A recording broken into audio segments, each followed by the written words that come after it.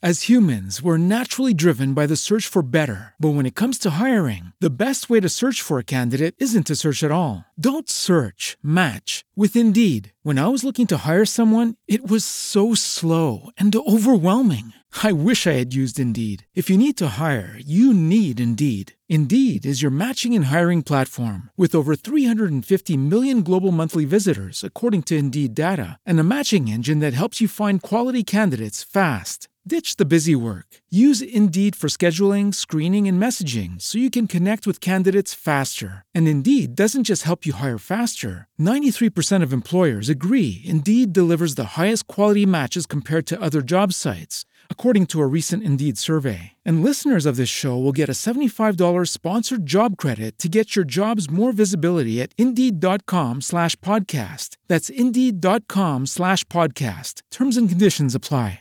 Hey guys, it is Ryan. I'm not sure if you know this about me, but I'm a bit of a fun fanatic when I can. I like to work, but I like fun too. It's a thing. And now the truth is out there. I can tell you about my favorite place to have fun. Chumba Casino. They have hundreds of social casino style games to choose from with new games released each week. You can play for free anytime, anywhere. And each day brings a new chance to collect daily bonuses. So join me in the fun. Sign up now at ChumbaCasino.com. No purchase necessary. VGW Group. Void where prohibited by law. See terms and conditions. 18+.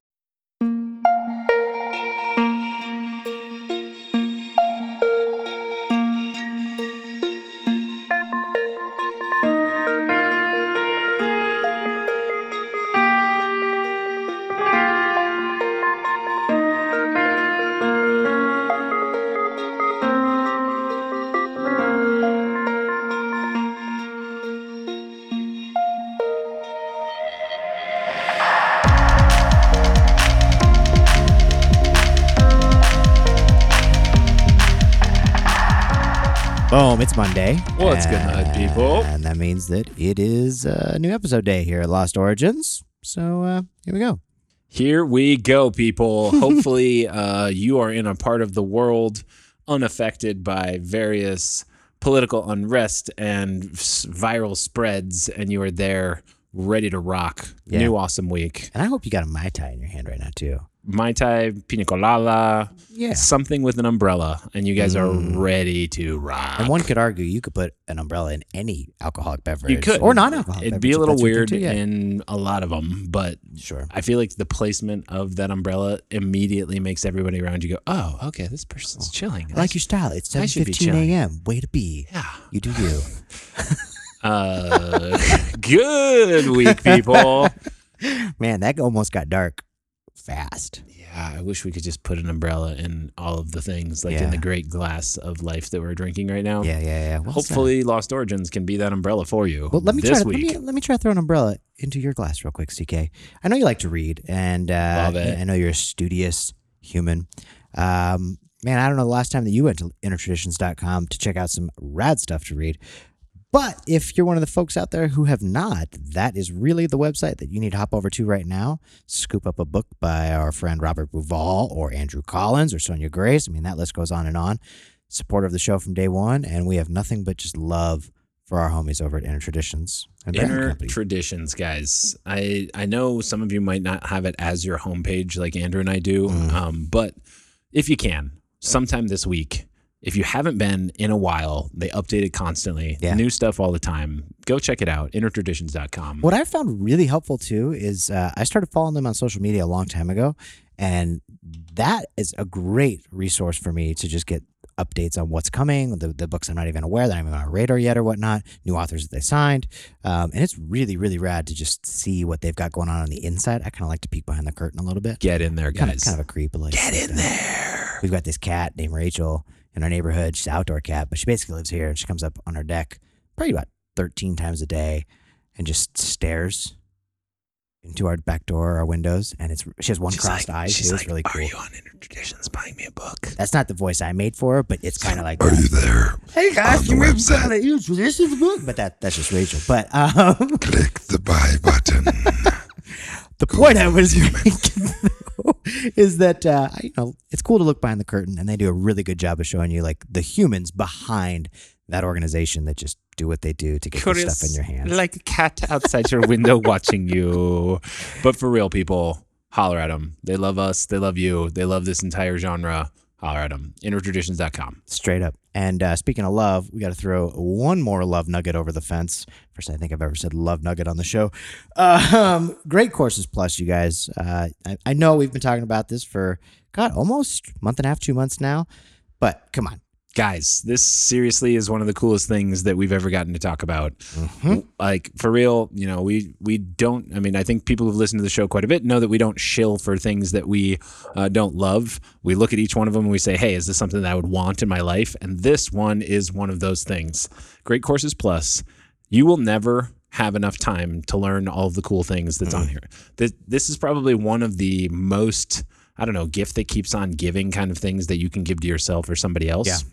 And specifically this week, I know we're switching it up and we're looking at another course. We've looked at a couple in the past. This week's is Big History, The Big Bang, Life on Earth, and the Rise of Humanity. So we like those topics. Not a small topical area, and something that I could imagine be really interesting to everybody who's listening to this right now. If you were a fan of the way we kicked off season 3, and I know several of you were because of the DMs that we got, the emails that we got and whatnot, Dr. Brian Keating, that guy, oh man. What a beast. Such a beast. That is right up his alley, and if you enjoyed that conversation, I know that you'll enjoy this.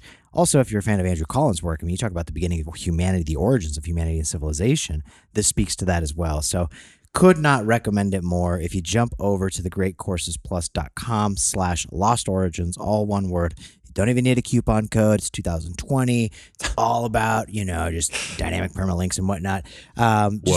Just jump in there and you guys. 3 Seriously. months, unlimited access, $30, $10 a month. Just do it. Yeah. It's like the cheapest, most valuable thing you'll do this week. It's like giving your brain a spa. Yeah. Do it. Do it. And if you don't like it, just hit us up and CK will refund your money.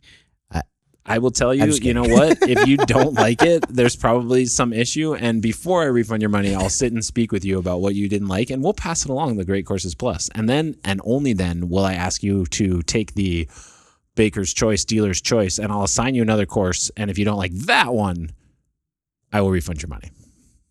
Deal. I said it right here. I'm telling people. I'm so impressed right now. Yeah. That was fire, dude. Wow.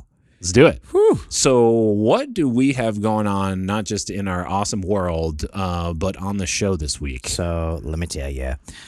Since season 1, there's been a list of names that lives on my computer of people that I would 1,000% love to pick the brain of.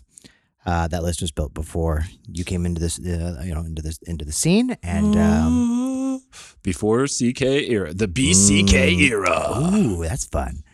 Brian Forrester, though, is a name that's been on that list from day one. This guy, such a just cool, charismatic guy. He's always been really interesting to me. His passion for just South America in general, and that's always been had a weird magnet effect on me. Like Peru, Bolivia, all of the just cultures and ancient structures down there have always just. And this guy rocked my brain, has a big old brain, and not because he is trying to do his greatest impression of some of the elongated skull-headed people of South America that he studies, the Paracas skulls, but because he spent so much time studying megalithic works of South America. Yep.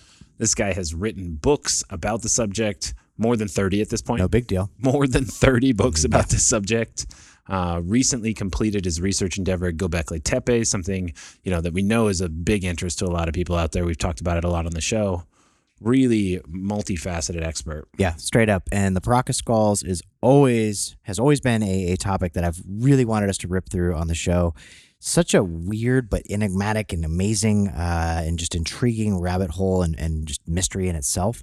And today we get to spend time picking the brain of the world's foremost expert on the skulls. I mean, this guy lives in Peru just so he can be there and spend this much time studying the things. And it's wild pretty cool. stuff. Yeah, so we're going to rip through that. Definitely want to make sure we pick his brain on his recent trip over to Göbekli Tepe, but then just lost ancient technologies in general. This guy, well-versed in that topic as well. So love it. So psyched. Let me get out the Skype call thing. Let's get him on the horn. We'll go. Here we go.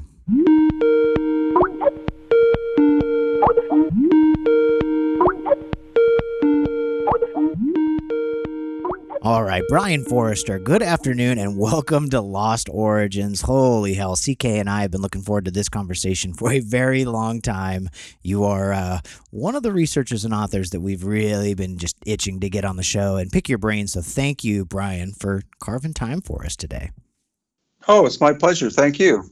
So this is the first time you've ever been on the show, which is super exciting. And, anytime we have a guest come on the show for the first time, we always like to set the stage with that history lesson, right? For the few individuals in our audience who maybe have not encountered your work in the wild, maybe they're not up to speed with your work on the Paracas skulls and, all the things around the globe that you're exploring on the daily, let's do a little history lesson, right? Who is Brian Forrester? What's your background? What's the main focus of your work? That's a loaded question. And what's just kind of got you to this moment today? If you could walk us through that, that would be awesome. Okay, well, I was born in the U.S., but grew up in Canada, and I've lived in both countries on and off.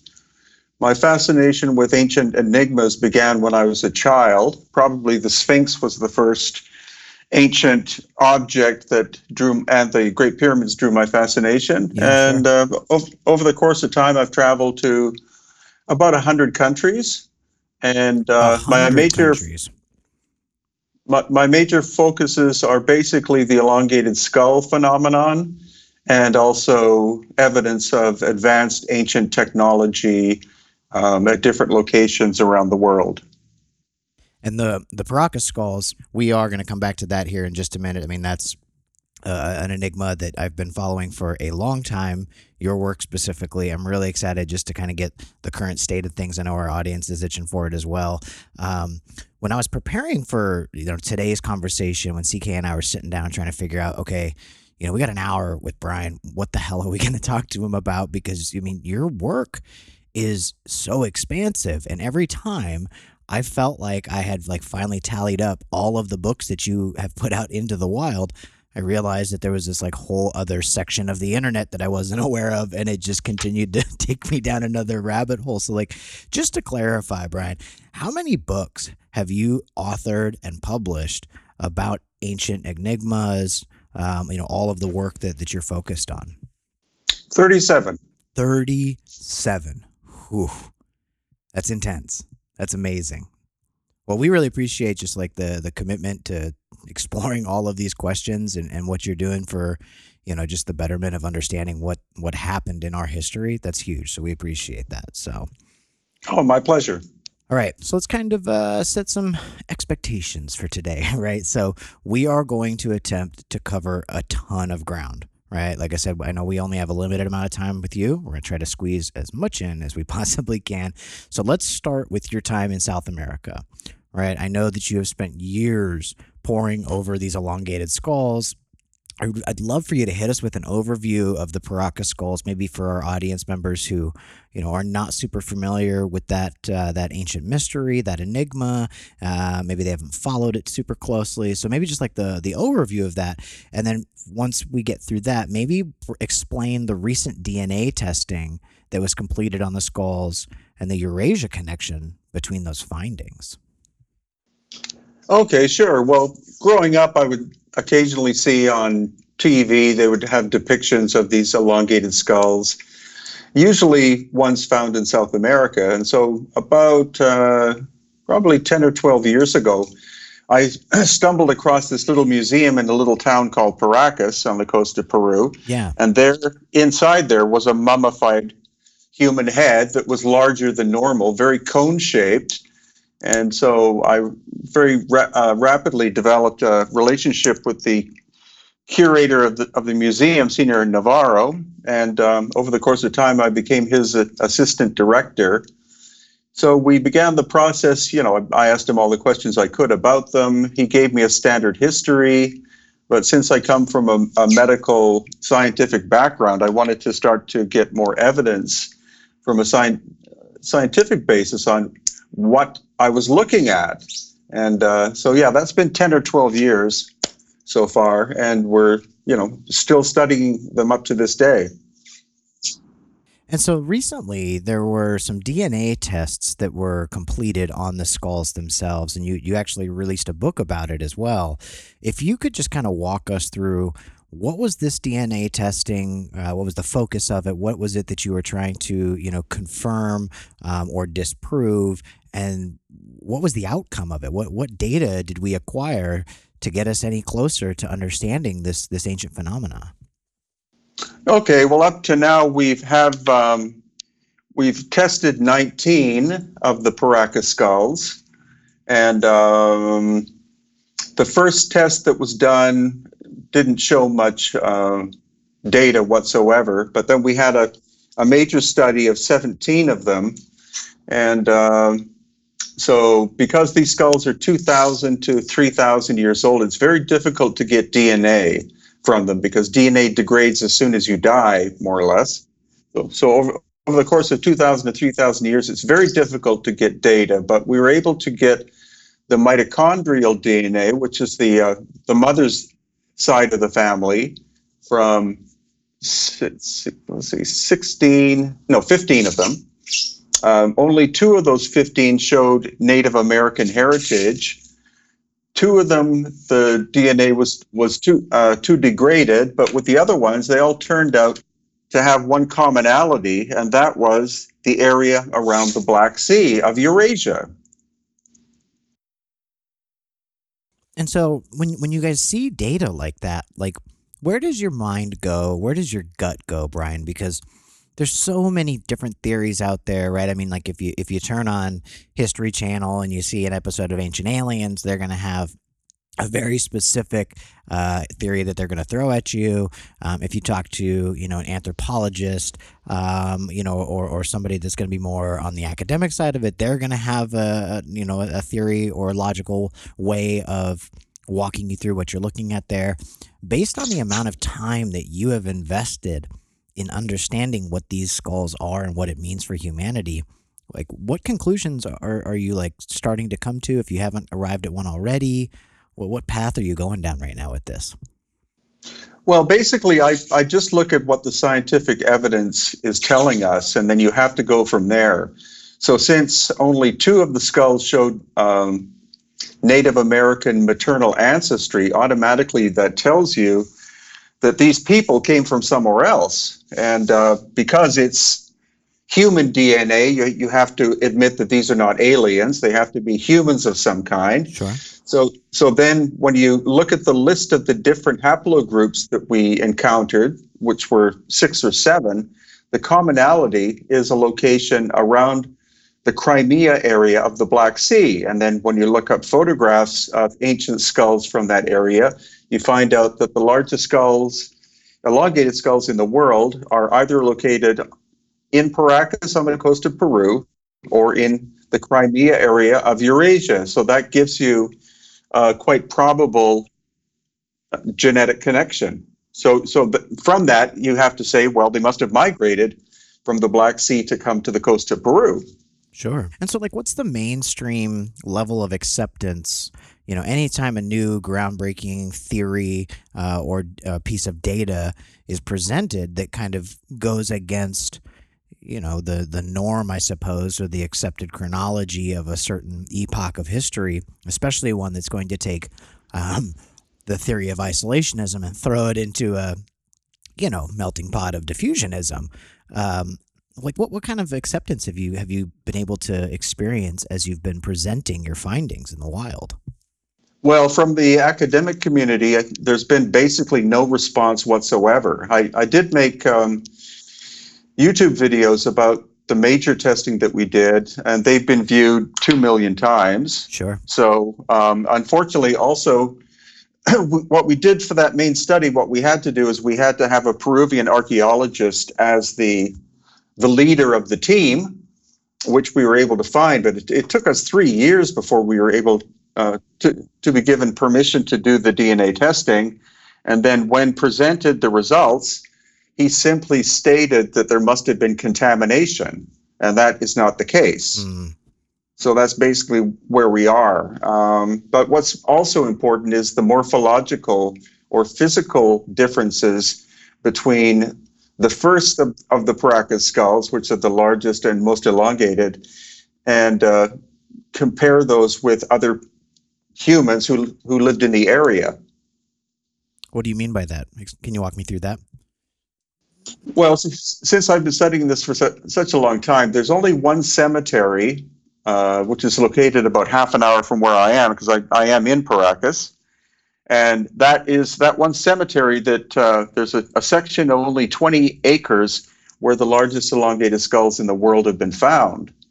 So those are what we call the natural shape, or the original people. Okay. And three characteristics that distinguish physically their difference from a normal human skull is there's no sagittal suture, which is the suture line that goes down basically from your forehead backwards to the back of the skull. It simply doesn't exist. And we've had 30 to 40 foreign medical professionals look at these, and none of them can explain the lack of the suture.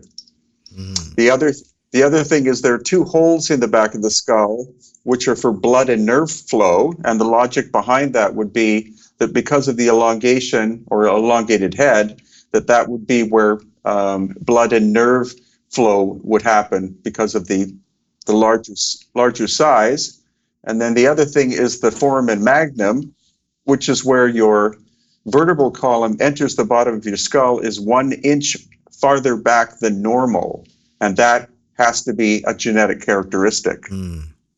So this is, so like you just said, genetic characteristics. So this is not, in your opinion, I just want to make sure I'm tracking you correctly, the elongated skull phenomena, it's not something that was being done to people in their infancy to emulate a certain, deity, or to, achieve a certain level of status or whatever. Like this is like an actual genetic anomaly. Is that a correct understanding of this? Yeah, that's right. And the basic time process is that the original people were born with elongated heads, and then as they bred with the local population, so as to not wind up with genetic diseases caused by inbreeding, then the normal traits of a human skull would gradually, over the course of generations, start to take over. That would make the skulls start to look more and more normal looking, and that's when the process of the head binding of these noble people began, a way to distinguish their physical look from those of the common population. Okay, that makes a lot of sense then. Okay, have you dug? I'm sure you have. I know that you've written several books, like on Egypt, for example, and even one on Akhenaten himself. So, like, the elongated skull phenomena is not one that's captive to South America either. I mean, if we point back to Akhenaten, I mean, we see depictions of him in ancient high relief carvings that are displaying him with this characteristic of his skull being elongated. So, like, what's your take on this being a global phenomenon? And based on where you go with that, like, what do you think the bigger implication is there? Is it just an ancient global genetic component of humanity that has been bred out essentially, or are we looking at ancient civilizations that were capable of diffusionism? Is it a combination of those? I really want to get your take on it because of how much time you've spent with these. Sure. Well, the only ones that, as far as I know, that have been genetically tested are the Paracas ones, and the only testing that has been done has been done by me through 2 laboratories in the U.S. and Canada. So Akhenaten is portrayed with an elongated head, but and his daughters, but Right. since his mummy's never been found, so we can't automatically say, well, that is what he looked like. But what we can say is he's trying to depict something, and the same thing in the case of the Maya and cultures in Melanesia, and actually Stonehenge and Europe and Bulgaria and other locations like that, is that the head binding was done in order to distinguish the noble classes from the general population. So it's not necessarily a case that it all comes from one source, but as I said before, the largest elongated skulls in the world are either found in the area of Crimea or Paracas in Peru. That's interesting. And just out of curiosity too, and I'm going super rogue here as far as like our show notes are concerned, I always find it really fascinating to find out, like, where does the passion come from, right? Like the amount of content that I've consumed from you, or with you as a like focal point, key player in the narrative, working on, exploring your work specifically. It always just fascinates me to find out, like, what's the passion that motivates you to continue to dig into this? Do you have this, underlying feeling that if we are able to parse what's actually happening here, maybe this KPI or this, epiphany for humanity becomes relevant or accessible, or maybe it unlocks the door to this ancient civilization that is lost, long, and forgotten, right? Like, I'm just curious, like, where does your passion stem from, Brian? Because it's very, very evident anytime you look at any of your, books, videos, all of it. Well, it's basically the realization that we've been lied to about so many different things with the elongated skulls. All of the academics or any paper I've ever read as regards them, it's always 100% the result of head binding, but they've done no scientific or genetic medical testing to back that up, whereas I have. And then when it comes to the ancient megalithic structures that we find in different places around the world, we see evidence of machine marks. We see that the oldest structures are by far the most complicated, and then over the course of time, the construction methods get worse, and that's not supposed to be the way it is. Right. So it's all this this basic ignoring of the facts and cover up of the evidence, or attempted cover up, that basically pisses me off. Yeah, sure, sure. And so that's why I like to expose it to as many people as I can, because it's part of an awakening process that our history is far older and far more fascinating than what we've been taught. Right. I think that's like the most noble of quests too, right? Like, we talk about on this show all the time about how, it's all about just asking the questions, and asking the questions that maybe some people are either too uncomfortable to ask, they're afraid to ask, they feel like they can't ask for whatever reason, whether it's professional or, whatever the undertone is there. But the world needs more Brian Forresters out there asking the questions and not being afraid to go up against what the normal accepted status quo is, right? Yeah, and basically, I'm not, I don't feel anymore that I'm going up against anything. I'm simply exposing the facts and the data, and if academics choose to ignore it, then the general public is eating it up like hot dogs. People love the realization that these ancient things can actually be explained. They don't have to be, the most commonly said thing is, well, we'll just never know. It's like, if you make a statement like that, then that means you're not looking. Right. Well said. So, Brian, you recently completed your research venture out at Göbekli Tepe in Turkey. Let's dig into this a little bit and understand the effort and sort of start to focus on the undertaking that you did while you were out there. What were you setting out to investigate? Why was it important? And what have you been analyzing or uncovering since then? Well, we basically what we did is we organized a tour of almost all of the major sites in ancient Turkey, and Göbekli Tepe was, of course, on the list. Sure. And it's very difficult to get a handle on something if you don't see it physically in person. So the difference between a photograph and walking around the site is major. Oh, I can only imagine. And the fact that they seem to have shown that it's 11,500 years old, was built in two stages. The large T-shaped pillars appear to have been done first, and then much inferior work was done later. So by physically examining the site, I wasn't impressed by the actual workmanship, because again, my focus is on looking at ancient machining marks and things like that. And the Göbekli Tepe site, the work is relatively crude, but there's so many anomalies from the standard story that you're given when you're in the location. They say it was a hunter-gatherer culture that did that, and I think there's no way that's possible, because you had to have incredible organization to be able to cut the T-shaped blocks, which some estimates are the big ones are 10 tons, some estimates are that they're 20 tons. The quarry is local, so it's not a question of, they had to have advanced technology to move the stones from some distant site. But it's just the sheer scale of it is well worth anybody. If you're in Turkey or visiting Turkey, definitely go and see Göbekli Tepe. It's also it's not a one of a kind. I know you were going to ask me about another one of the locations, and I saw a map when we were at Göbekli Tepe that they've mapped at least 10, if not 20 different ancient locations that have the T-shaped pillars. So it's much more complicated than what we've been taught, and also only about 5% of the site has been excavated so far. Which is so crazy too, right? Like if we think about, only 5% of it has been uncovered. Like you don't know what you don't know, right? I mean, the amount of insight, data, and theories that has come out of Pillar 43 and Enclosure D alone, right? If we've been able to pull that much information off of that one megalith, like I can't help but wonder, like, what else is waiting for us under the dirt, right? Oh yeah.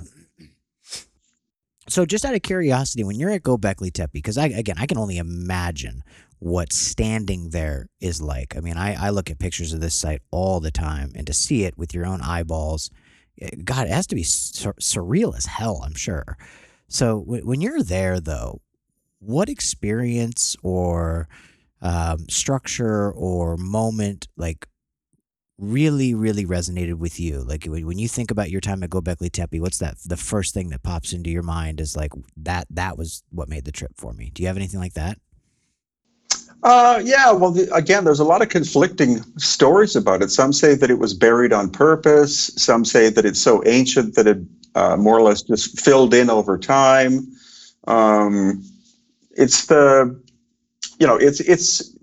those sites in Turkey are unique for these T-shaped pillars, as far as I can tell. They look like nothing compared to anything else I've seen in the world. So, and the Turks have adopted Göbekli Tepe as a very treasured ancient site. They built a giant roof over top of it. There's a visitor center. Quite a few people are visiting the site now. But I think there has to be a lot more research done, and why there hasn't been more major excavations, I really don't understand it. If they've only uncovered 5%, then why aren't they proceeding with, relative haste at excavating the rest of it? I mean, you would think that there would be a high sense of urgency. Like if we've got this thing right here within, our fingertips, our grasp, all the things, like, I don't know, maybe it's just people like you and I that are just super curious and would just want to go dig all the shit up, right? Right. But I mean, and I don't know, has Klaus Schmidt been like since his passing away? Is there a new person at the helm there? Judy was boring. Hello. Then Judy discovered ChumbaCasino.com. It's my little escape. Now Judy's the life of the party. Oh baby, mama's bringing home the bacon. Whoa, take it easy, Judy. The Chumba life is for everybody. So go to ChumbaCasino.com and play over 100 casino-style games. Join today and play for free for your chance to redeem some serious prizes. ChumbaCasino.com. No purchase necessary. Void where prohibited by law. 18 plus terms and conditions apply. See website for details. Like running the show, or is it kind of like all slowing down? Is that part of the turmoil in the Middle East right now? Like what did you hear when you were over there in Turkey? Oh, well, basically he was the head of the whole thing, and his death was very unfortunate. He was obviously passionate about it. He was the main man behind the whole thing. They're doing some smaller excavations there, but nothing on the scale of the uncovering of the Göbekli Tepe that we know of. And the reasoning behind that, I'm not sure. To excavate the other 95% would cost an absolute fortune. Maybe cost is the problem. Maybe there's some politics behind it as well. But you do see, 10 miles from the site, you see billboard after billboard of the pride of the local people of this lost ancient heritage, which they're trying to unravel. Oh wow! So it's it's one of those places you go to and go, okay, it's impressive. And there are lots of other places that we also visited in Turkey, some of which I found actually to be more fascinating than Göbekli Tepe. Really? Walk us through a couple of those. What was fascinating to you, Brian? Well, there's this one site close to the Mediterranean, which is called Titus's Tunnel. And it's a tunnel that was cut into the limestone bedrock, and it's 0.88 miles long. And the ceiling is between 20 and 30 feet high. And again, the standard story is that it was done under a Roman called Titus, and it was a water aqueduct system, but there's no way it was done by hand. I mean, this is like walking through a giant cavern. Yeah, I'm looking at pictures of this right now. This is intense. Oh, it's crazy. Wow.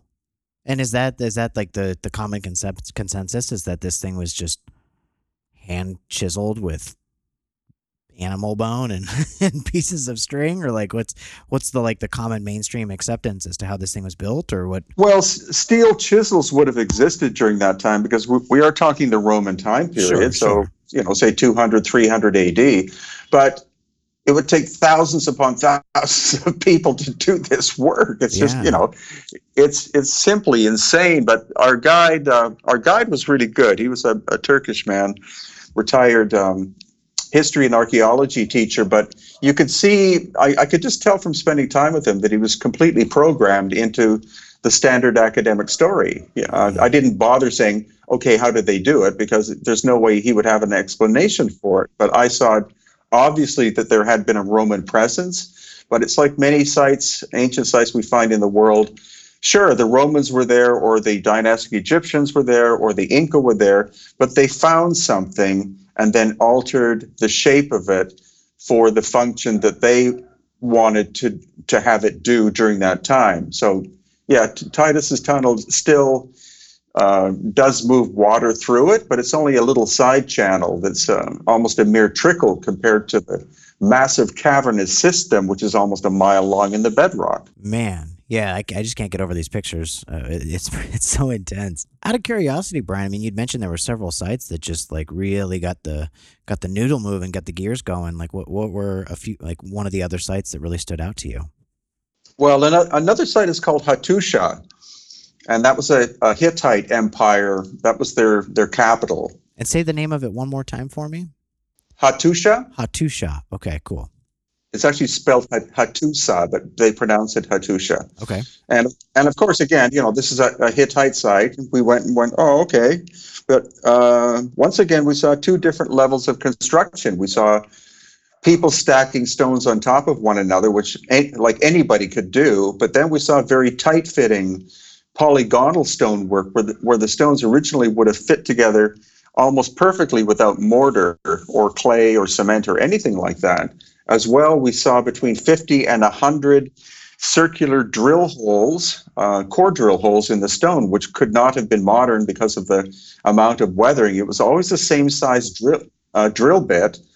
And so it's another site that is of ancient megalithic nature, created using advanced technology. Then there was likely a cataclysm of some kind that destroyed it. And then somewhere in the region of 1500 BC, the Hittites discovered this ruined megalithic site and decided to make it their capital. Sure. Using much inferior technology. I can't help but look at these pictures, though, Brian, and immediately my brain goes to Sacsayhuaman, right? Like, it's not apples to apples, obviously, but like there's some stones here, like you talked about the polygonal stones. Like, these things are fitting together. It's almost eerie how much it reminds me of Sacsayhuaman, actually. That is crazy. Yeah, well, we also saw like most of the site is limestone, but the center core, and this is the common theme that you find at these ancient sites, the center core was actually made of granite, and the granite was not local. It had to be brought, I think, from Ephesus, which is somewhere in the region of 200 miles away, as far as I can remember. And we saw circular saw marks and also straight saw marks. And we're not talking modern tools. We're talking very weathered stone. So again, the presence of advanced technology from the distant past. Yeah, this is so cool. Okay, so let's go back to Göbekli Tepe real quick, Brian. I'm sorry to like jump all over the place. Like I said, My brain's going a mile a minute right now. So in several conversations that we've had about Göbekli Tepe specifically, we've been seeing a lot of stock being invested into the zodiacal implications of the site, and understanding a celestial mechanic like this. I mean, that's going to require some serious in-depth understanding of our place in the cosmos and all the things essentially. So when you see this site in person, through the lens that you've developed over, decades of doing this kind of investigative work, what does your research point to as the purpose of Göbekli Tepe? I know that's a loaded question, but I mean, have you started contemplating that and kind of identifying a path that makes the most sense to continue down? Yeah, well, I think it was, everyone is calling it a ceremonial site, and everybody calls everything a ceremonial site, but get down to the finer points of what kind of ceremony are you talking about, since it was originally constructed supposedly 11,500 years ago, which was just at the end of the massive series of global cataclysms that occurred. Sure. I think it definitely had a solar, lunar, celestial function in terms of alignments. And I think it also tells us, because it's so complicated and would have to have taken a large crew to build, there's no way that hunter-gatherers would have made it. It had to have been a settled society that had agriculture and strong social development. So that point in itself, if it's true, pushes back the time of domestication to 11,500 years ago, and not the 6,000 years that in general were taught. So maybe on some level, that's why some academics don't really want to look at Göbekli Tepe, because it shatters the historical record. And now that it has some radiocarbon evidence that its origins began 11,500 years ago, that they just don't want to go there. The same thing as you brought up Sacsayhuaman in Peru. It's the same thing. Just the sense of scale was way beyond the capacity of a Bronze Age culture like the Inca. The Inca obviously found Sacsayhuaman, and then they built structures at the same site, which they did anyway. And so, these are the inconvenient truths which shows like this are wonderful to expose, because you're not going to get the answers from academia anymore. You're going to get the answers from people going to these locations, hopefully with some kind of scientific background to some degree, to be able to analyze, the data that we're able to get from being physically there. And so I think that's probably a really good jumping off point then for my next question regarding your work that's focused on lost ancient technologies in general, right? Mm-hmm. You have written several books on this topic, and those focus on many different ancient cultures separated by massive expansions as it relates to distance, but then also sometimes as it relates to just years and epochs altogether. So when you refer to lost ancient technologies, Brian, almost like a blanket statement, if you will, what do you mean, right? I feel like, one issue is the way that we currently as a society project our technology onto the ancients. And we feel like, okay, well, if you don't have, this approach to manufacturing or fabrication, or you don't have an iPhone, you're dumber than I am, right?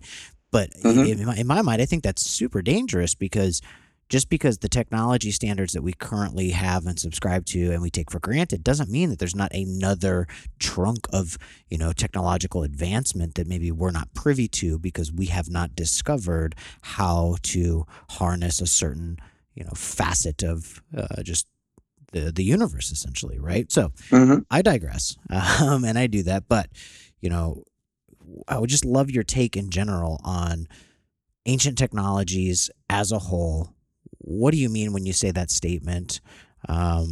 Just kind of walk us through that, set the stage for all the other questions I'm going to have for you. Okay, well, there are some that have a theory that there was one advanced ancient civilization that existed prior to, again, as I state, the Great Cataclysm that occurred. And there's mounting scientific evidence that this cataclysm series happened between 12,700 and 11,600 years ago. And Schock is a good proponent of that.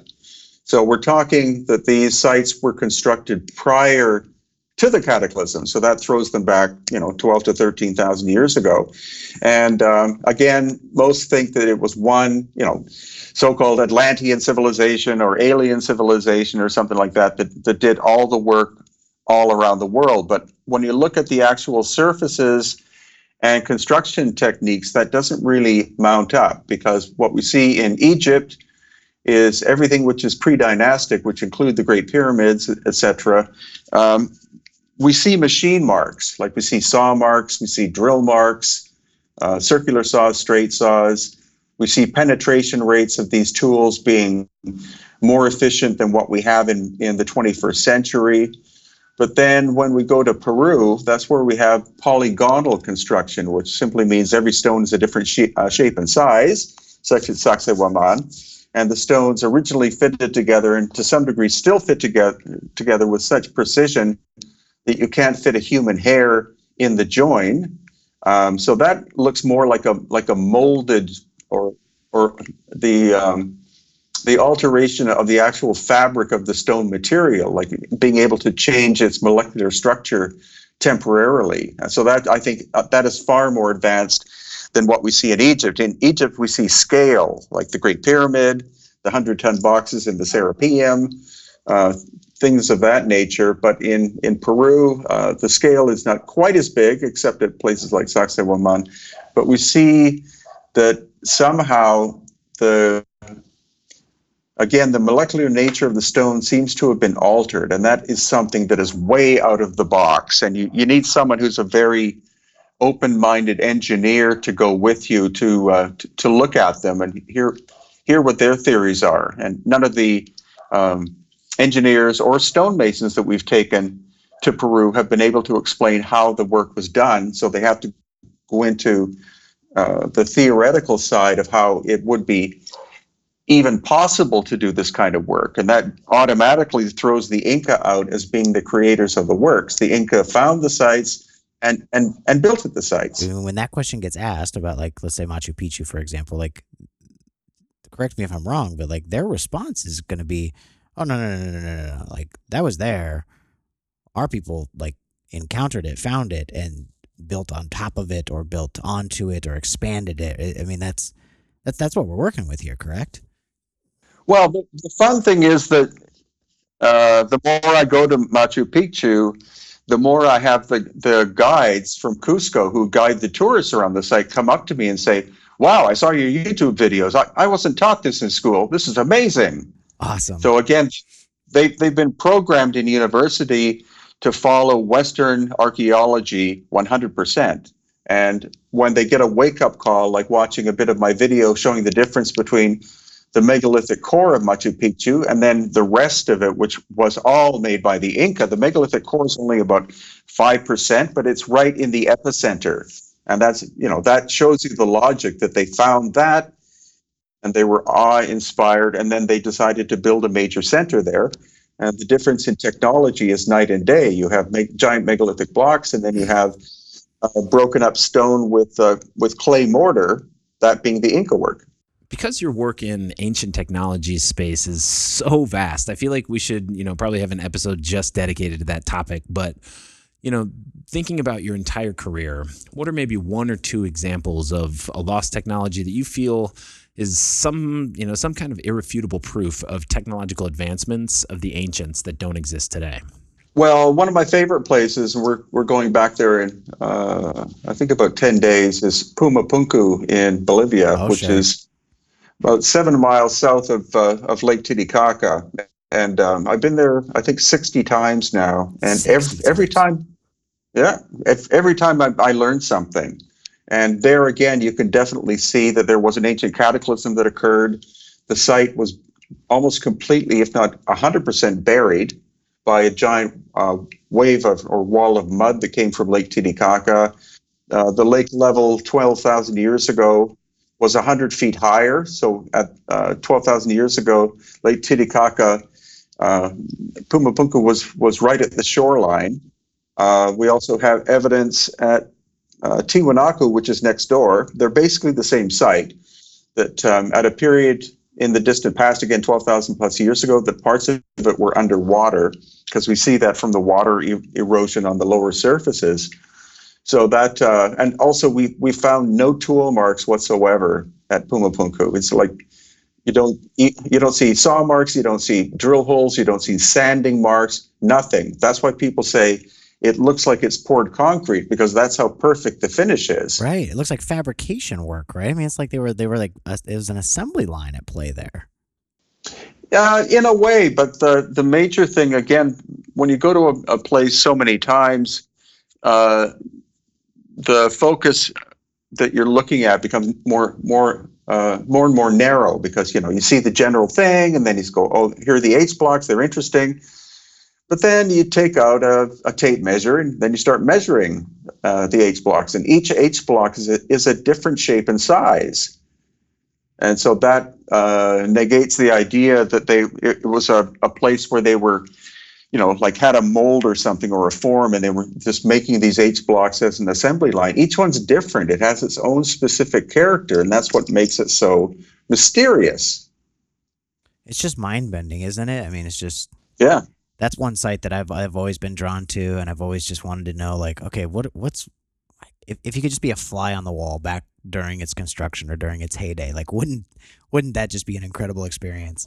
Well, it would be. It's possibly the most surreal site in the world. I mean, there's nothing like it anywhere else that I've been able to see on Earth. Whoever built that simply built that there, and that was it. It's different from the relatively nearby megalithic sites around Cusco, Peru, because again, you have the difference between the polygonal organic shapes around Cusco and then these almost, if not perfectly straight lines at Pumapunku. Just, surreal. So while we're down in South America, I got to ask you, there's a site in on the Cambodian Vietnamese border. It's a Cam site, and I'm going to butcher the pronunciation, but I believe it's Preah Vihear.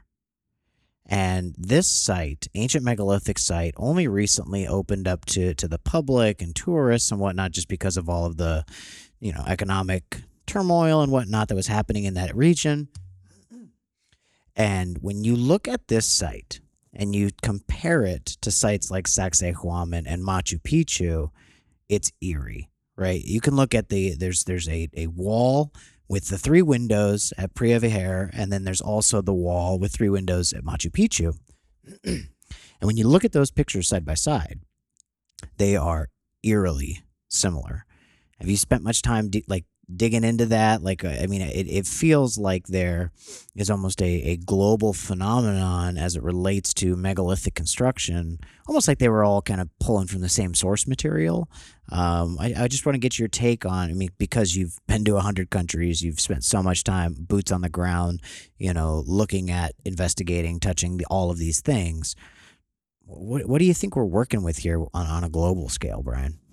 I'm not sure that we're going to discover too many more really impressive megalithic sites. I think most have been discovered, except those that could be on the continental shelves of the oceans. Sure. But you definitely see in a number of different locations stuff that could not have been done by the culture that is attributed to it. Like in Japan, you have the Imperial Palace in Tokyo, and also in another construction in Kyoto, the city of Kyoto, where 500-ton blocks fitting together almost perfectly, and then on top of it, much cruder workmanship. And it's right. obviously these places were discovered and made by, I think, at least 3 or 4 or more ancient cultures that may or may not have been in contact with one another. But, the more, other sites like Petra in Jordan, there's no way that was done by the so-called Nabatean culture that is attributed to them, because Petra's 7 miles long. And the amount of work done sculpting the bedrock to create Petra is just out of this world. There's one chamber you can walk into that's 300,000 cubic feet in size. Whoa. And that could not have been done with, guys with hand tools. It's just no way. We also saw evidence at places like Petra.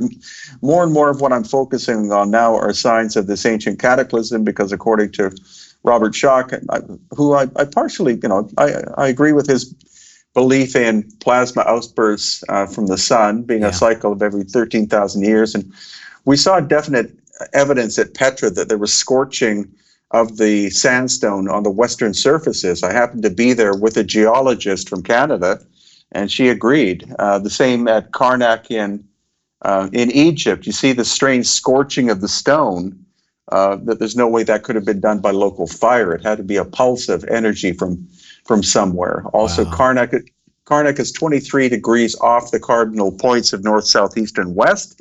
So that suggests that the axis of the Earth also changed around 12,000 years ago as well. So, the more you go, the more you're able to add pieces to the puzzle. Sure. But it's it's an ongoing process. That's incredible. That is so cool that you get to just like dig in and ask those questions, but then also go see the stuff and investigate it for yourself. It's so incredible. So Brian, what else are you currently working on? How can people find out what you're doing online? Okay, well, my website is hiddenincatours.com, and 95% of the information there is free.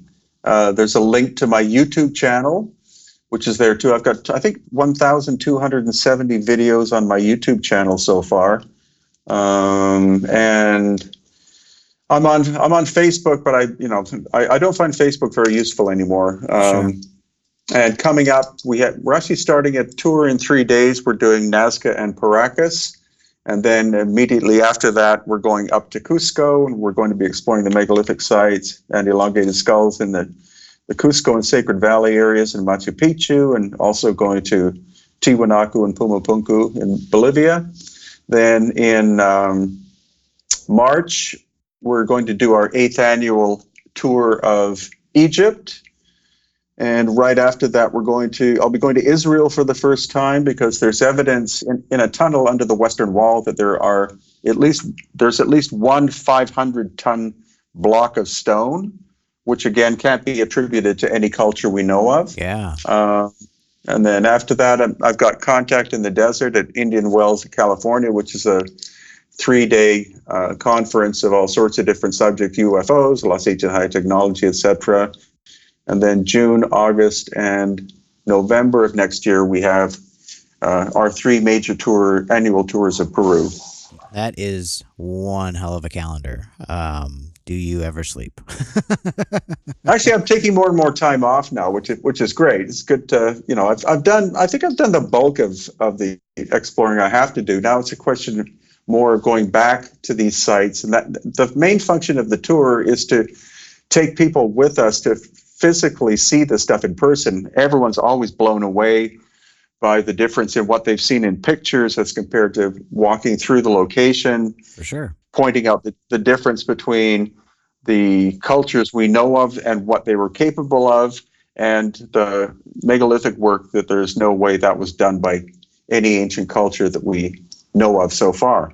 Yeah, and I'm sure it's such an incredible experience too, right? It's like when you reinforce what you've spent years learning and knowledge you've been working to acquire, when you transfer that to another human being, it reinforces it. At least it has in my experience. And so I'm sure when you're walking people through these sites, that's got to be an amazing experience. And I'm sure every time you go back, like you said, you're just seeing other pieces of the puzzle, and you're probably able to like get all of these pieces of red yarn on the wall to start connecting much more efficiently, right? Yeah, no, that's very true. And again, the good thing about social media is that you're able to get to a much wider audience than would be possible before.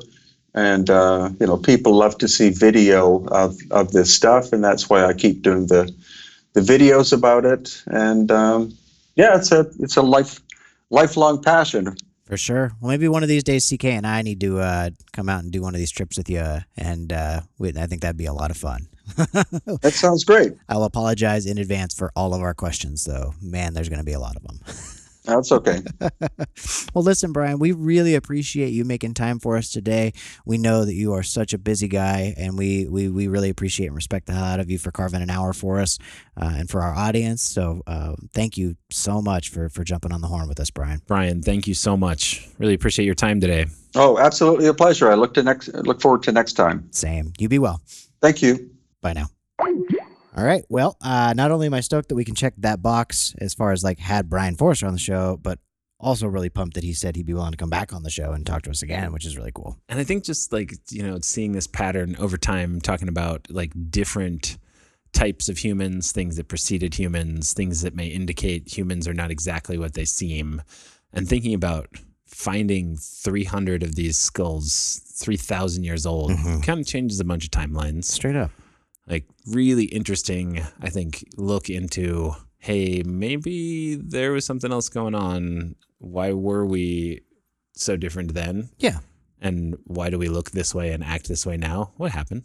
I want to know what would happen if we like locked him, Dr. Brian Keating, and then other, researchers like Andrew Collins, Graham Hancock, and then an equal amount of, academic thinkers in a room, maybe in Southern California, so they have nice weather, sunshine, all the things, for like a week. And we provide food, water, sustenance, all the things. And we're just like, okay, go solve the problems. Bathroom breaks are at these times. Do they fight each other and like, does the portal open maybe? Or do they like come out and be like, all right, guys, we figured it out? No clue. And I think more so than anything, that's one of the cool things about getting to do this show. It's having people throw some things out, being like, I'm not exactly sure what's going on here.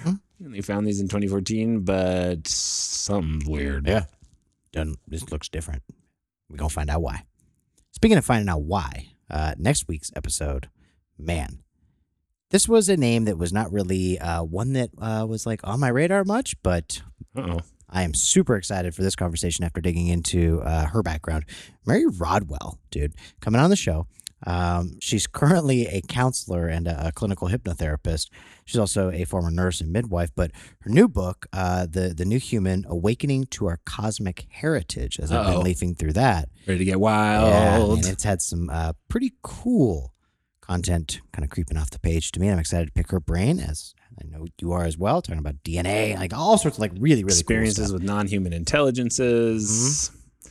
You guys know we like to get a little out there on the show, and this conversation could be really fun. Yeah, this is one that I'm stoked for. And if you are not currently stoked for it, I'm going to want you to get stoked, guys. Stoked, come on. Right?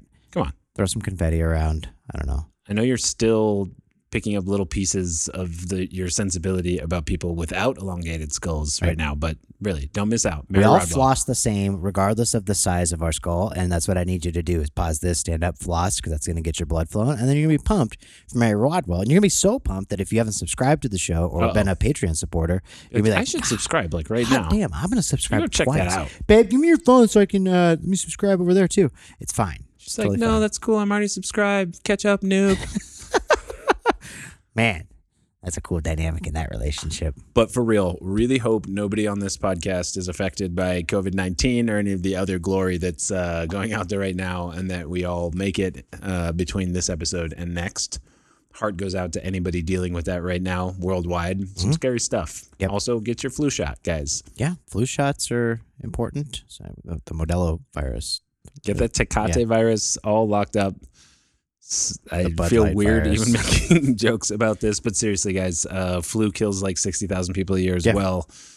Don't be stubborn like the dad that won't go. Like, just get out there. Just go. Be safe out there this winter. Spring is right around the corner. Wash them hands too, right? That's important. And it's, I don't care if it's like, cold somewhere that you're at or 65 degrees if you're in Antarctica or something, but spring is right around the corner. We'll get through this together. But yeah, tune in next week. Mary Rodwell. It's going to be an awesome conversation. Indeed. So until next time, I'm Andrew. I'm CK. And we challenge you to question everything.